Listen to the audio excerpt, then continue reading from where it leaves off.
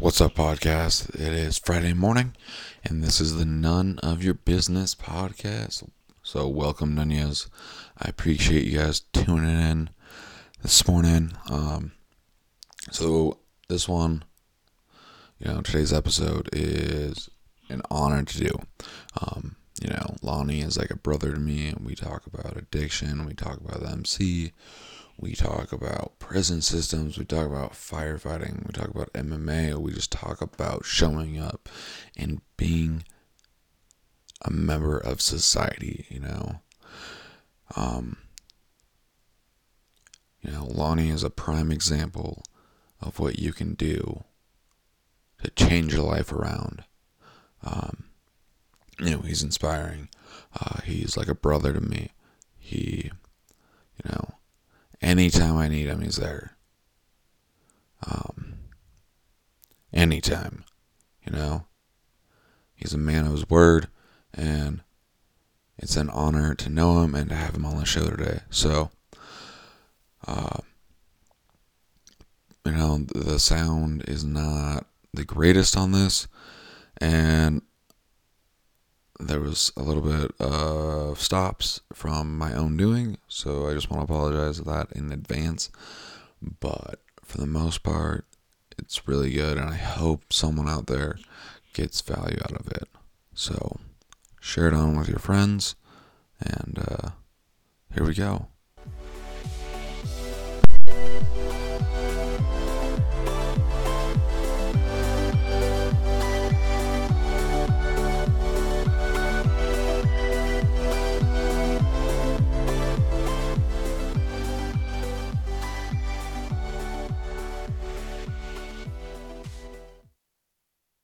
Go.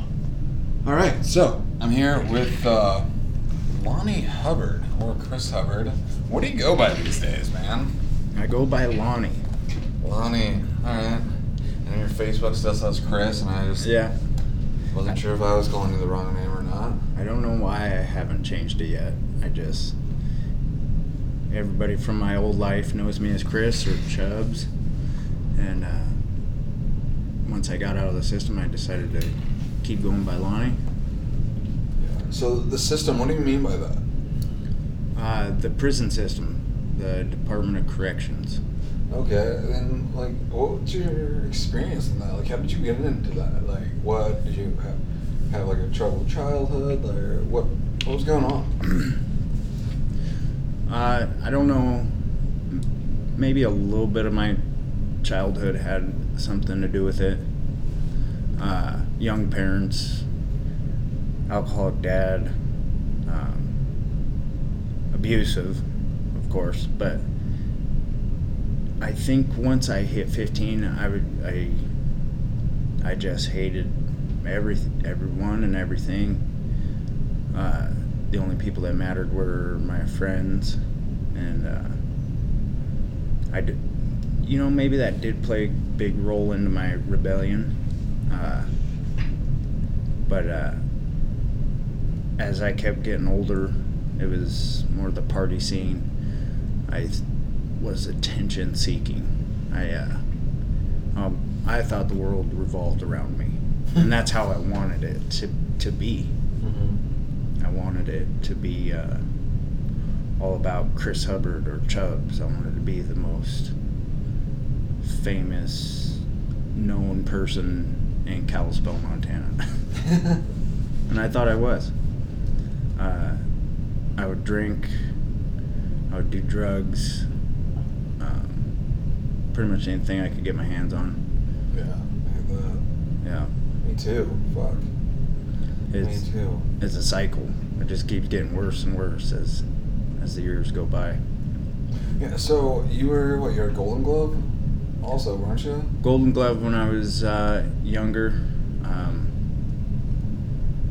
Probably 13 to 15. 13? Oh, really? Yeah. Okay, and then I'm 15 years old. They're just fuck you guys. I'm going to do drugs. Fuck everyone. I just wanted to party. I was tired of... I wrestled, I boxed, I did MMA. And then I still did it till about I was 21, but it wasn't what I wanted to do. I wanted to party. I wanted to get messed up. I wanted to drink. Mm-hmm. And I got a certain level of attention that I really liked when I was selling weed. Yeah. Or marijuana. Or cocaine or any kind of drug. Yeah. I got this attention. People needed me for something. And people call me. Yeah. All the time. Totally. And I loved it. Mm-hmm. I loved that attention.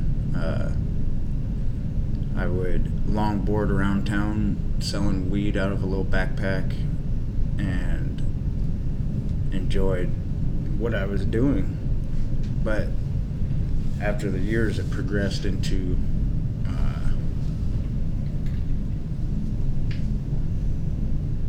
cocaine, ecstasy, heroin, meth. And as the drugs got more addictive, the worse I was off. Less friends, less attention. I got to the point where I was by myself. Okay. So, like, why did you get into selling weed? So, she'd kill me for saying this, but me and my stepmother, we got into selling weed together. Mm-hmm. She had the connection. Okay. I had the contacts. I had the people. Yeah.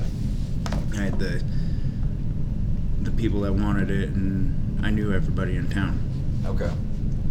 So we went in together. We started making really good money together. Nobody knew who my connect was. She was the godmother? Pretty much. Okay. And that's how we rolled for a couple years, and then my dad got involved. He wasn't happy at first when he found out, but when he realized how much money we were bringing in, because we were pretty hard up that year. That was a couple years. The market dropped. My dad's houses weren't selling that he was building. Mm-hmm. So on and so forth. Neither one of them were really working, except odd end jobs. Yeah. My dad was a construction worker. So when he really saw that money coming in, it all changed. They went legal. Okay. They opened their own dispensary, grow operation, legalized everything they did. Because that was the only way my dad was going to do it. Then I was pushed to the side because I wanted to stay under the radar. Yeah. I wanted to stay illegal. Yeah, totally. There's more money. Exactly. More money. You're not fucking on the list. You're not. Nobody can come knock. Well, they can come knocking on your door, but you're not automatically red flag. Yeah. But you think you're invincible when you're in the nightlife. Yeah. So, also that too. I know that you used to wear a patch. Do you want to talk about that? Oh, okay. I was affiliated with a motorcycle club. I can't say what club. Yeah. But my father is the president of this chapter. Okay.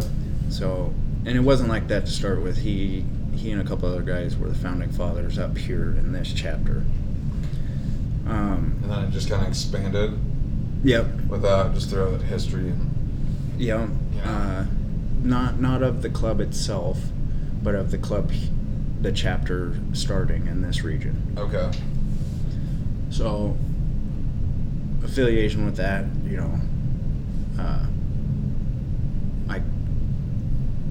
it kind of got illegal. It was always illegal stuff, but and I just kind of ran with that. I was into running guns and drugs and, I mean, of course, allegedly, but it all played into my drug abuse, because I Just really always chasing more and that always- excitement. Yeah. Trying to feed your habit, your addiction. You're in that lifestyle. You think this is gonna be the only thing that's gonna be. This is all I know. Yeah. All you fucking know. I get it. Like it. From when I was a kid, chaos. Every day was, you wake up, you would think of, I would think of the most outrageous ways to make money, most dangerous ways. Yeah. I would do whatever it took. Do whatever it is. I would kick in doors. I would kick in doors to empty houses and take everything. Mm-hmm. You know, if I was that hard up at that point. Well, and I was at that point after, because once I started selling heroin and all that, I was hard up because I started using. Yeah. I used up all my supply. One year I used up all my supply, and then I was at a bottom, and that same year I got cancer. I was just gonna ask you about that. I know. Yeah. Like, how was that? Well, it sucked, but I saw it as a ticket. Okay. To be honest, I saw it as a ticket to get more Oxycontins. Yeah. I was like, free oxys. I was like, let's do it. Fuck yeah. Surgeries, Yeah. treatment. Yeah, when I had surgery on my rotator cuff, I thought the exact same thing. It was like, fuck yeah. And now I got a doctor that's gonna prescribe me oxys. Yeah. So I fucking got 180 Roxy 30s and was fucking done by the time I was. Oh yeah. I would do like 180 in like 3 days and it'd be fucked off. Like, and less than 100 pounds. Like, it should be dead. Yeah. And I was recovering from a 13-hour-long surgery on bed rest. I was supposed to be on bed rest for 2 weeks. I made it 3 days with staples and stitches in my stomach. And I used up all my Oxycontins in that 3 days. A month's supply. Yeah. 3 days. Once I ran out, I was too afraid to tell my dad that I used them all. Right. So in the middle of the night, I'm dry heaving into a garbage can. Yeah. You're sick. Yeah, You're fucking sick. I'm bulging these staples in my stomach. You know, I'm in so much pain. Finally, my parents had enough at that point. And to back up a little bit, this is a little bit past my arson charge. We made it just a little bit past. So to back up a little bit, we were partying a few years before that, 2-3 years before that, when I was 18, and drinking, of course, doing ecstasy.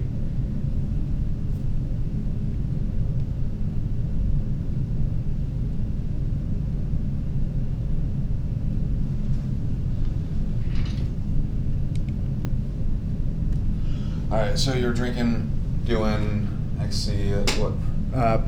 Partying with a couple of friends of mine. We went out to a party, and we were I just got off of work, and I didn't want to go to work the next day. I had just gotten this job. So we go out to my job site where I'm building a pole barn. And the idea was, because we're drunk, we're high, having a good time, of course, was the pole barn was held up by cables. And I was like, well, this just goes to show the way of our thinking. I thought if I broke the cables loose and the building tipped over, I wouldn't have to go to work the next day. Ridiculous, I know. Anyways, I get it. Just well, we We break the cables. The building does not fall over. So we're like, screw it, we'll have a good time while we're out here. There's nobody around. So we're drinking. We start a little fire. Well, in a fire pit. Just burning slash and old wood. And we find fireworks in the back of my buddy's Dodge Neon. And we take the fireworks out, and we're playing with them. Lighting off Roman candles and stuff like that.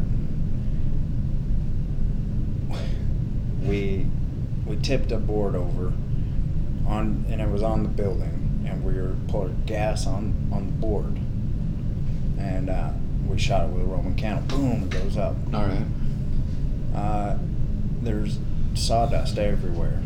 Well, the sawdust catches on fire, and it just kind of escalated into catching one of the beams that was holding the building up on fire.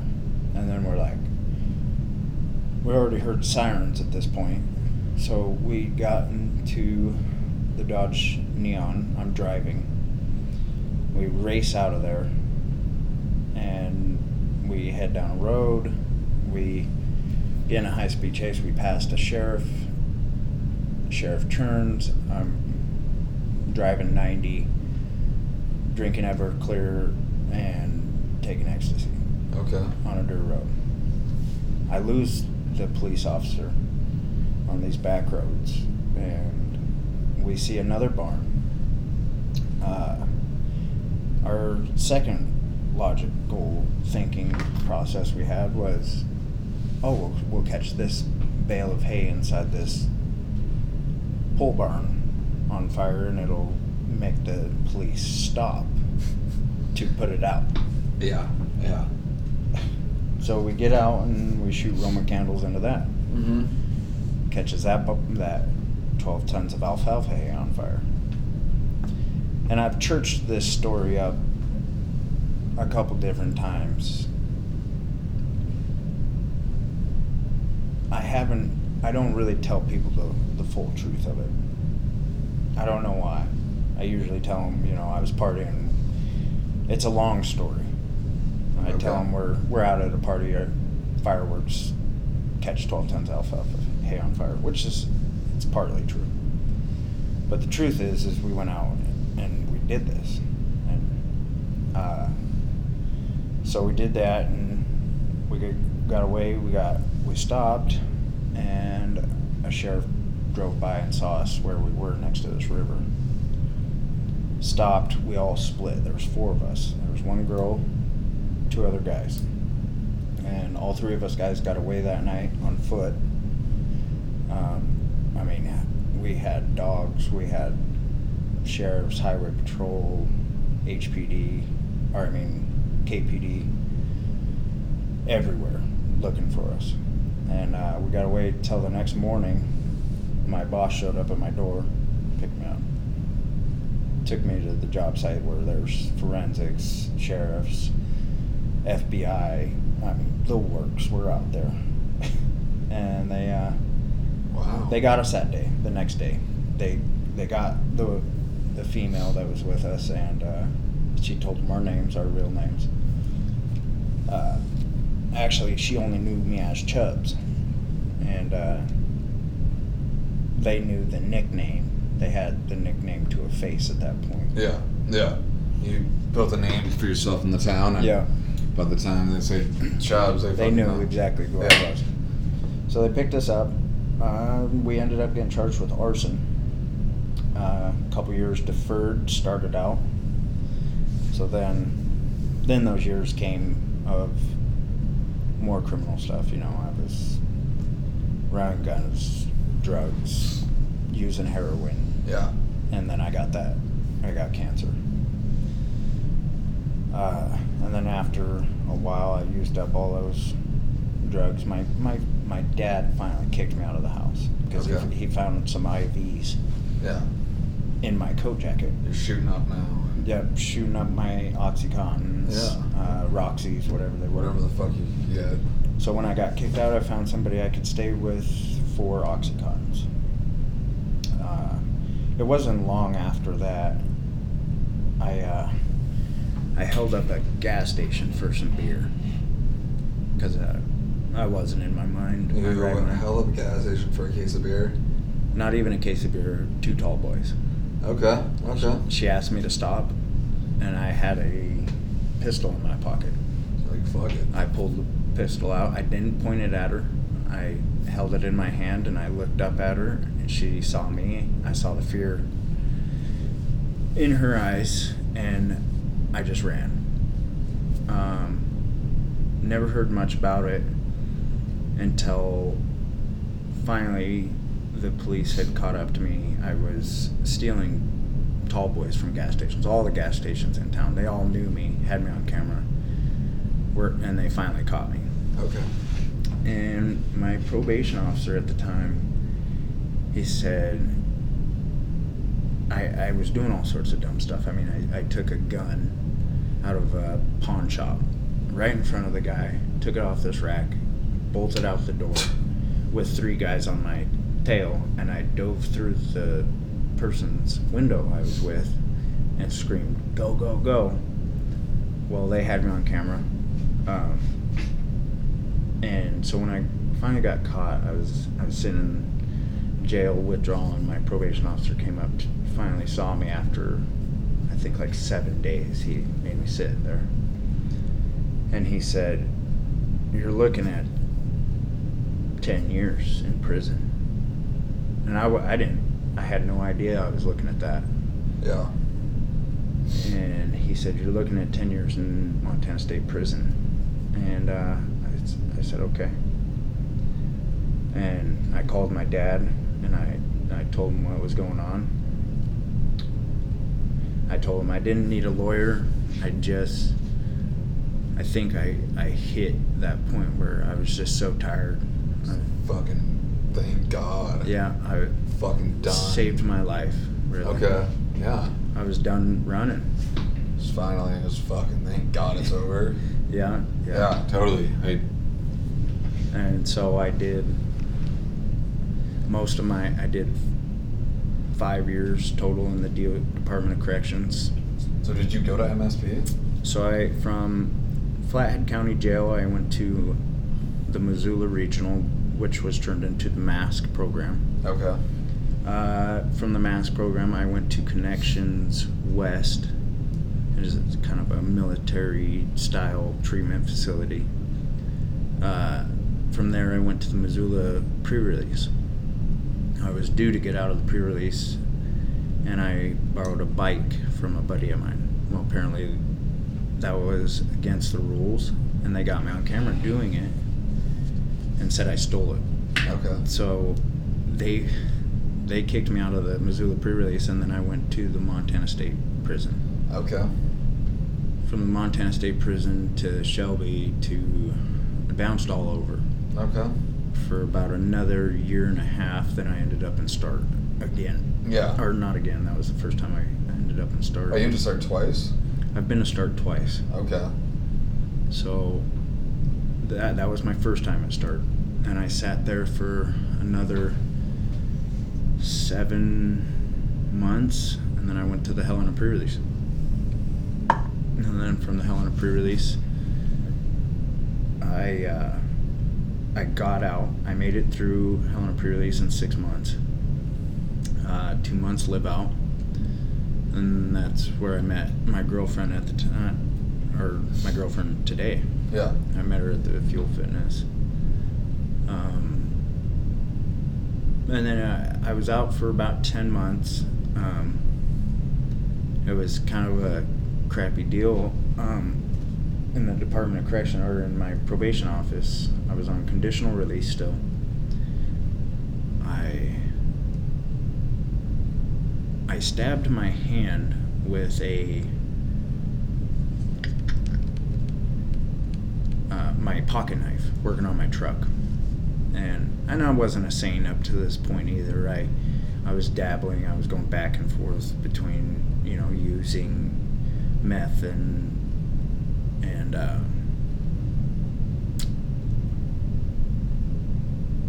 Suboxone, Suboxone and Okay. Subutex. Yeah. I wasn't full on yet. I mean, I did it a couple times and I was just beating myself up over it. Yeah. Well, finally I was like, okay, I gotta straighten up. I gotta do this. So now I'm straightening up, and I stab my hand and I go to the ER, and I'm not really on good terms of probation parole here. And At the time. at the time, Yeah.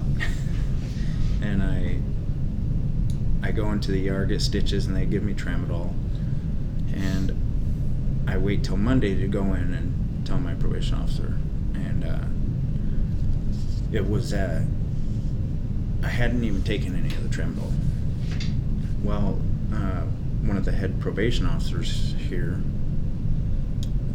said I was self-mutilating and trying to procure drugs. Were you? No, not at all. That was the part I was baffled.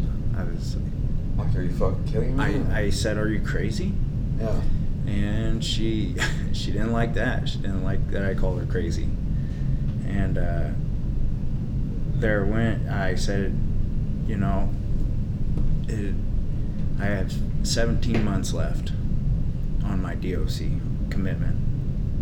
And she said, well, I'm going to send you back for all of it.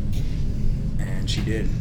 She sent me to start, or I went through a couple county jails to start, to Nexus, where it is a really intense 9-month treatment facility. And I mean, not in a good way. Mm-hmm. I think What was your experience? the experience, it was not good at all in Nexus. You know, in any of the facilities, Mhm. guards treat you like shit. I mean, not all of them. There are some stand-up guys that, you know, that's their job, that's what they do.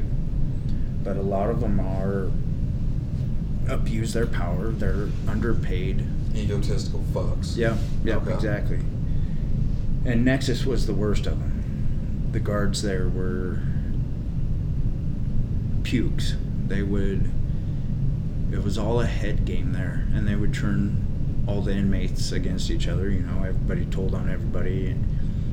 And I mean, in a grand scheme of things, maybe that's not the worst thing, but everything's secret. Everything is a secret. Everything is a lie.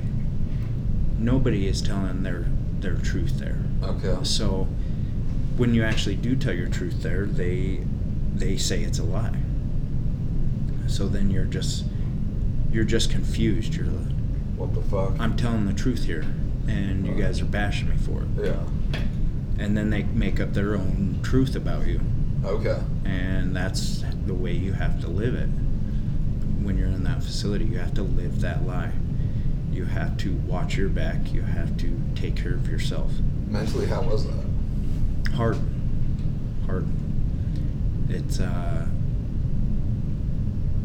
It's really hard. I still, some days I think back on it. Some nights I would hide.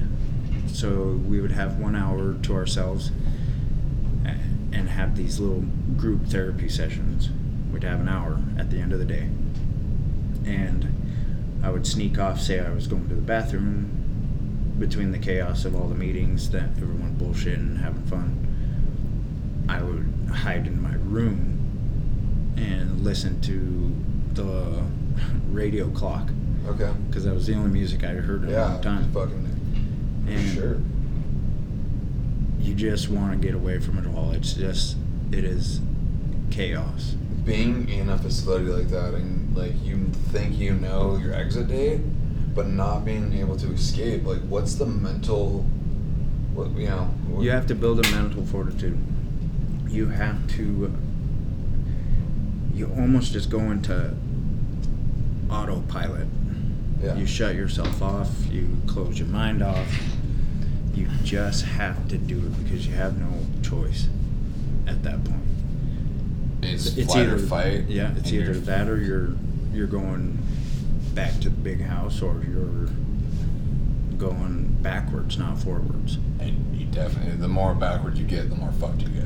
The more fucked you get, the longer your release date gets Okay. from where you are. And they rely on that, and they know it keeps people in there. Yeah. And What was the hardest point in your institutionalized career? all of it. All of it? From the first day, the first 6 months, I was grateful. I was clean. I was thinking clearly. I was like, I could do this. I could change my life. Well, after the first year, I'm like, all right, I'm ready. Give me back. Mm-hmm. And so then you go through that battle for Yeah. the next couple of years. You're just like, you're trying to keep a positive attitude. You want to change your life. You want to change other people's lives. You want to do something good. And not everyone wants that, but that was for me. Okay. So you have that battle going on. You're constantly thinking about your family, the people you knew, or you once knew. You lose some of your best friends. They die while you're in there. You miss a lot. And you have to live with that. And by missing those moments, did it make you want to change even more? Or you're just like, fuck everyone, I want to go back out and fuck the world? I never thought about going back out. I just was hurt. Yeah. And I think we beat ourselves up a lot more than we should as alcoholics, addicts. And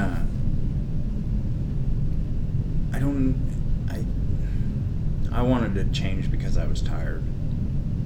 So fuck this shit. Yeah. I'm done. I need to get on with my life. So- You've been through a fucking battle. Well, some because of yourself, some not because of yourself. Yeah. But seeing you today, like if I didn't know that before you, like I would have no idea that you went through that shit. Yeah. What, you weigh 185 pounds lean now? Yeah. You're fucking, you just won the gold and belts? What was it? Gold and silver medals in Gold, okay. two different divisions in grappling industries. Yeah, you're fucking, you've done a total 180 from my perspective, and I don't know how it is from your perspective, but when the outside looking in, you definitely have. There was a turning point. I think I do owe that to the system, as I was just pissed and I was tired of running, and I said it. The only way this is gonna work is if I just change it all. I had to change it all. It was everything. Friends, not so much family, but a little bit of family. The key I found was when somebody would offer me an opportunity, I would show up. I didn't say no, I said yes, and I made sure I followed through with that commitment. And with each opportunity that came that I said yes to, and I did, and I showed up for, came another one. I've met some big people here in this town, this community, that have really stuck their necks out for me and afforded me opportunities that are just I'm really grateful for. Yeah. And if there's anything I learned, it was just if someone offered me an opportunity, I showed up for it. Shut up. And I said yes to almost everything. I still say yes to everything. It's a curse and a gift at the same time. Because you're a busy man. I am. I bite off a little more than I can chew sometimes, but I try to make sure I make most of my commitments. Mm-hmm. And I'm of service. I help others. Now I volunteer with the Baxendale Fire Department. Yeah, look, I want to talk to you about that. I'm glad you brought that up. Why the fire department? Where's that going to do? You end up burning down a field and going to prison, and now you're working for a fire department? Yeah. Like, The irony in it. So It's funny. So my boss, Frank Kohler, who I started working for about 2.5 years ago,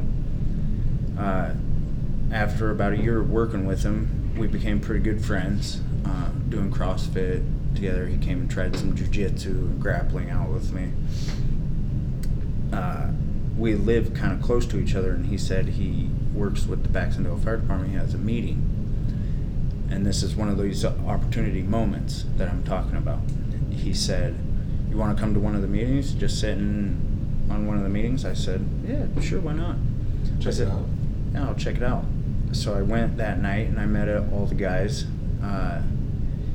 And as we're getting ready to leave, the chief, Jordan's, he came down and talked to me, and he said, I talked to the guys, and you're on.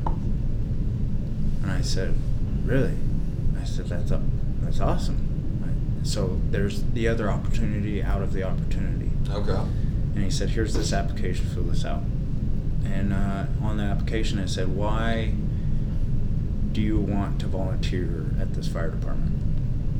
And I thought about it long and hard. My crime was arson. I demolished someone's barn, or two people's hard work, hard-earned money. And I said, I think I couldn't even think of a better way to give back. There you go. As a firefighter. Yeah.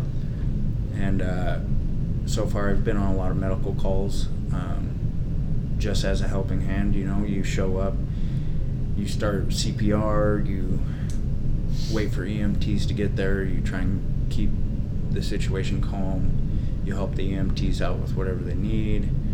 A couple fires, nothing big, nothing major. I mean, we do wildland, so last year we were kind of lucky with not a very bad fire season. Yeah. But that'll all change one of these summers, and we'll be back in action. But so far it's been really. Unfortunately, you will. Yeah. The state's gonna be fucking on fire. Yeah, exactly. So it's been really rewarding, and I think that's also another part of me remaining sober today. Yeah. Is giving back, just kind of being of service. And I'm so busy, I don't have time to think about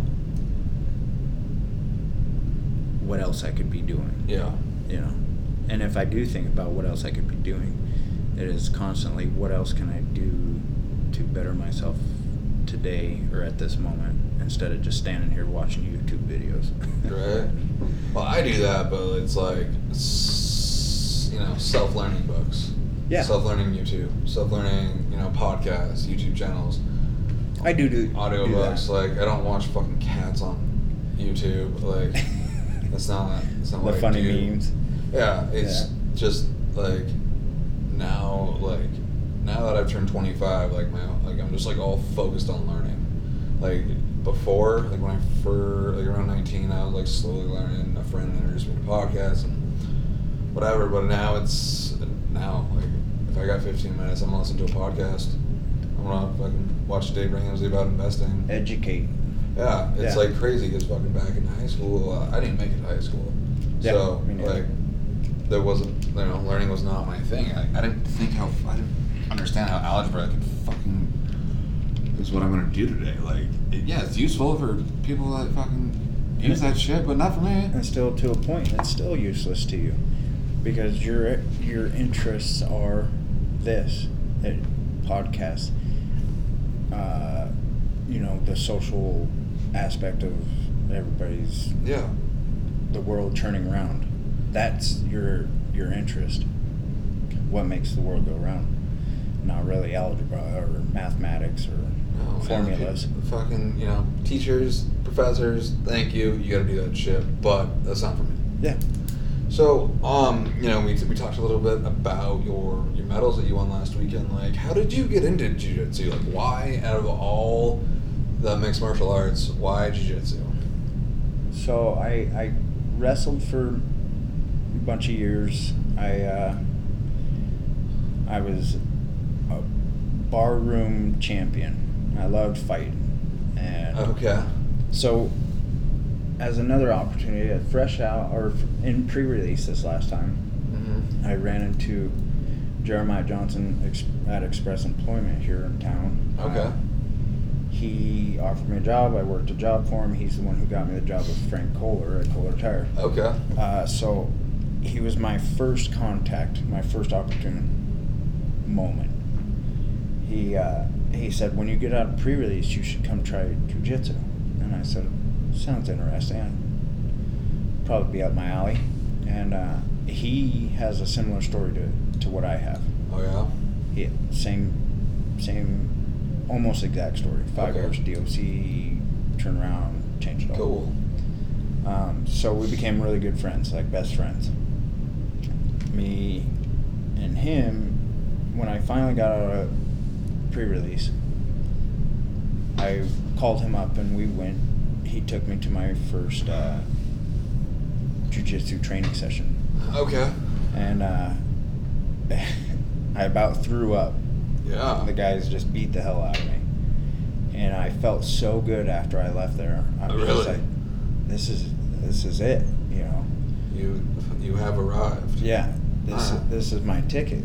I often call it my AA.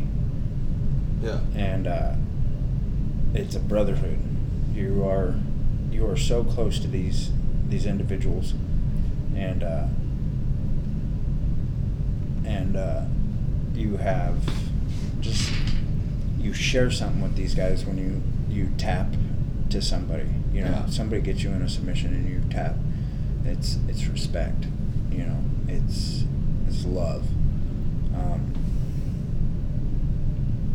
And you can take so much from jiu-jitsu and put it into life. This is what I really like about it, the jiu-jitsu philosophy. You know, you get in these tough positions in life as you do in jiu-jitsu, and you either keep fighting and get out, or you tap out. And there's nothing bad about tapping out. If you can't do it, don't do it, because you'll Okay. end up getting hurt in one way or another. Yeah. This is my philosophy. This is jujitsu, my jujitsu philosophy. No, let's fucking spill it out. So you get in these positions, so on and so forth, and the work ethic with jujitsu. You have to train 4 to 5 days a week, sometimes 2 times a day. Yeah, you're up. What? You're at the gym at 5:30? I'm up at 5:30. I'm at the gym by 6. Okay. We're training till 7:30. From 7:30 to 8, I'm at school by 8. School till about 4. Then I'm at work. Then 2-3 nights a week I'm firefighting. I'm training a lot for different aspects of my life, but jiu-jitsu is taught me a lot about the work ethic. If you want something in life, you want to be the best, you want to not get tapped out, you got to get better. Yeah. So you got to work harder. Joko or Jocko? Jocko Willink? Yeah. Like when me and my ex broke up, like I just came across this podcast, like the one podcast, but I've listened to it like every 30 seconds. It's like jiu-jitsu is the answer to everything. Yeah. Fucking your bitch fucking breaks up with you. Jiu-jitsu is the answer to everything. You're broke. Jiu-jitsu is the answer to everything. Yeah. You're gonna make you cry, you little bitch. Jiu-jitsu is the answer to everything. And I'm just like, this is fucking awesome. And then like just seeing you do it and see what it does for you. And like you started how long ago? Like a year ago? A little over a year ago, almost. Okay, Yeah, and year like and a half. you're fucking like A gold medalist. I haven't walked away from 5 tournaments without a gold or a silver. yeah, like and just from starting at a year and a half ago, like how long do you think those guys that you're competing against have been doing it? Either as long or longer. Yeah, it's just like you picked up on it, you're going, and all you do have the wrestling and the boxing background, but you weren't doing it every day. You weren't, you were in your drug and alcoholism, Right. fucking off, like in prison, like there is, so just picking it up and and having it as like, again, I use powerlifting or lifting as a form of my meditation. And it seems like what you did with that. Yeah, it basically is that. When I'm on the mats, nothing else matters. Yeah. I have to focus. I have to just my bills, my chaos, my life. Nothing else matters. I love the sweat. I love the grind. I love waking up and just knowing that today's another day that I'm gonna grind and I'm gonna finish strong and I'm gonna make something out of this chaos. Yeah, for sure. And you meet so many different people from all different walks of life doing jiu-jitsu. People you would normally never ever run into. You know, you got legislators, you've got businessmen, you've got family guys, family dads, and police. I mean, I roll with a lot of different police officers from this area. Yeah. Something that you probably never thought you'd ever do. Yeah, and I call them friends. They're really good friends of mine now. Yeah, that's awesome. Yeah.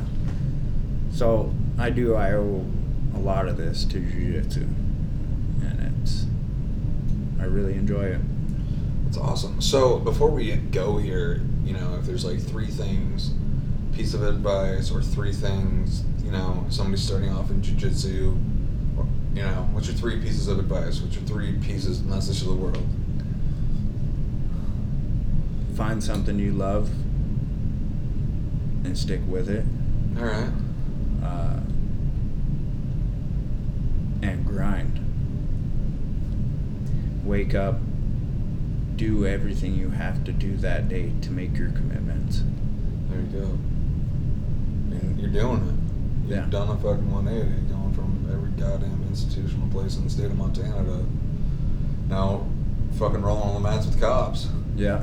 Fucking and helping out our fire department. That's awesome. Yeah, it's cool. good. Well, do you have anything else you want to say? No, that's about pretty much my life in a nutshell. Well, I appreciate you coming out here and taking the time. It's awesome. Cool. Well, thank you, Lonnie. Awesome. Thanks, Robert.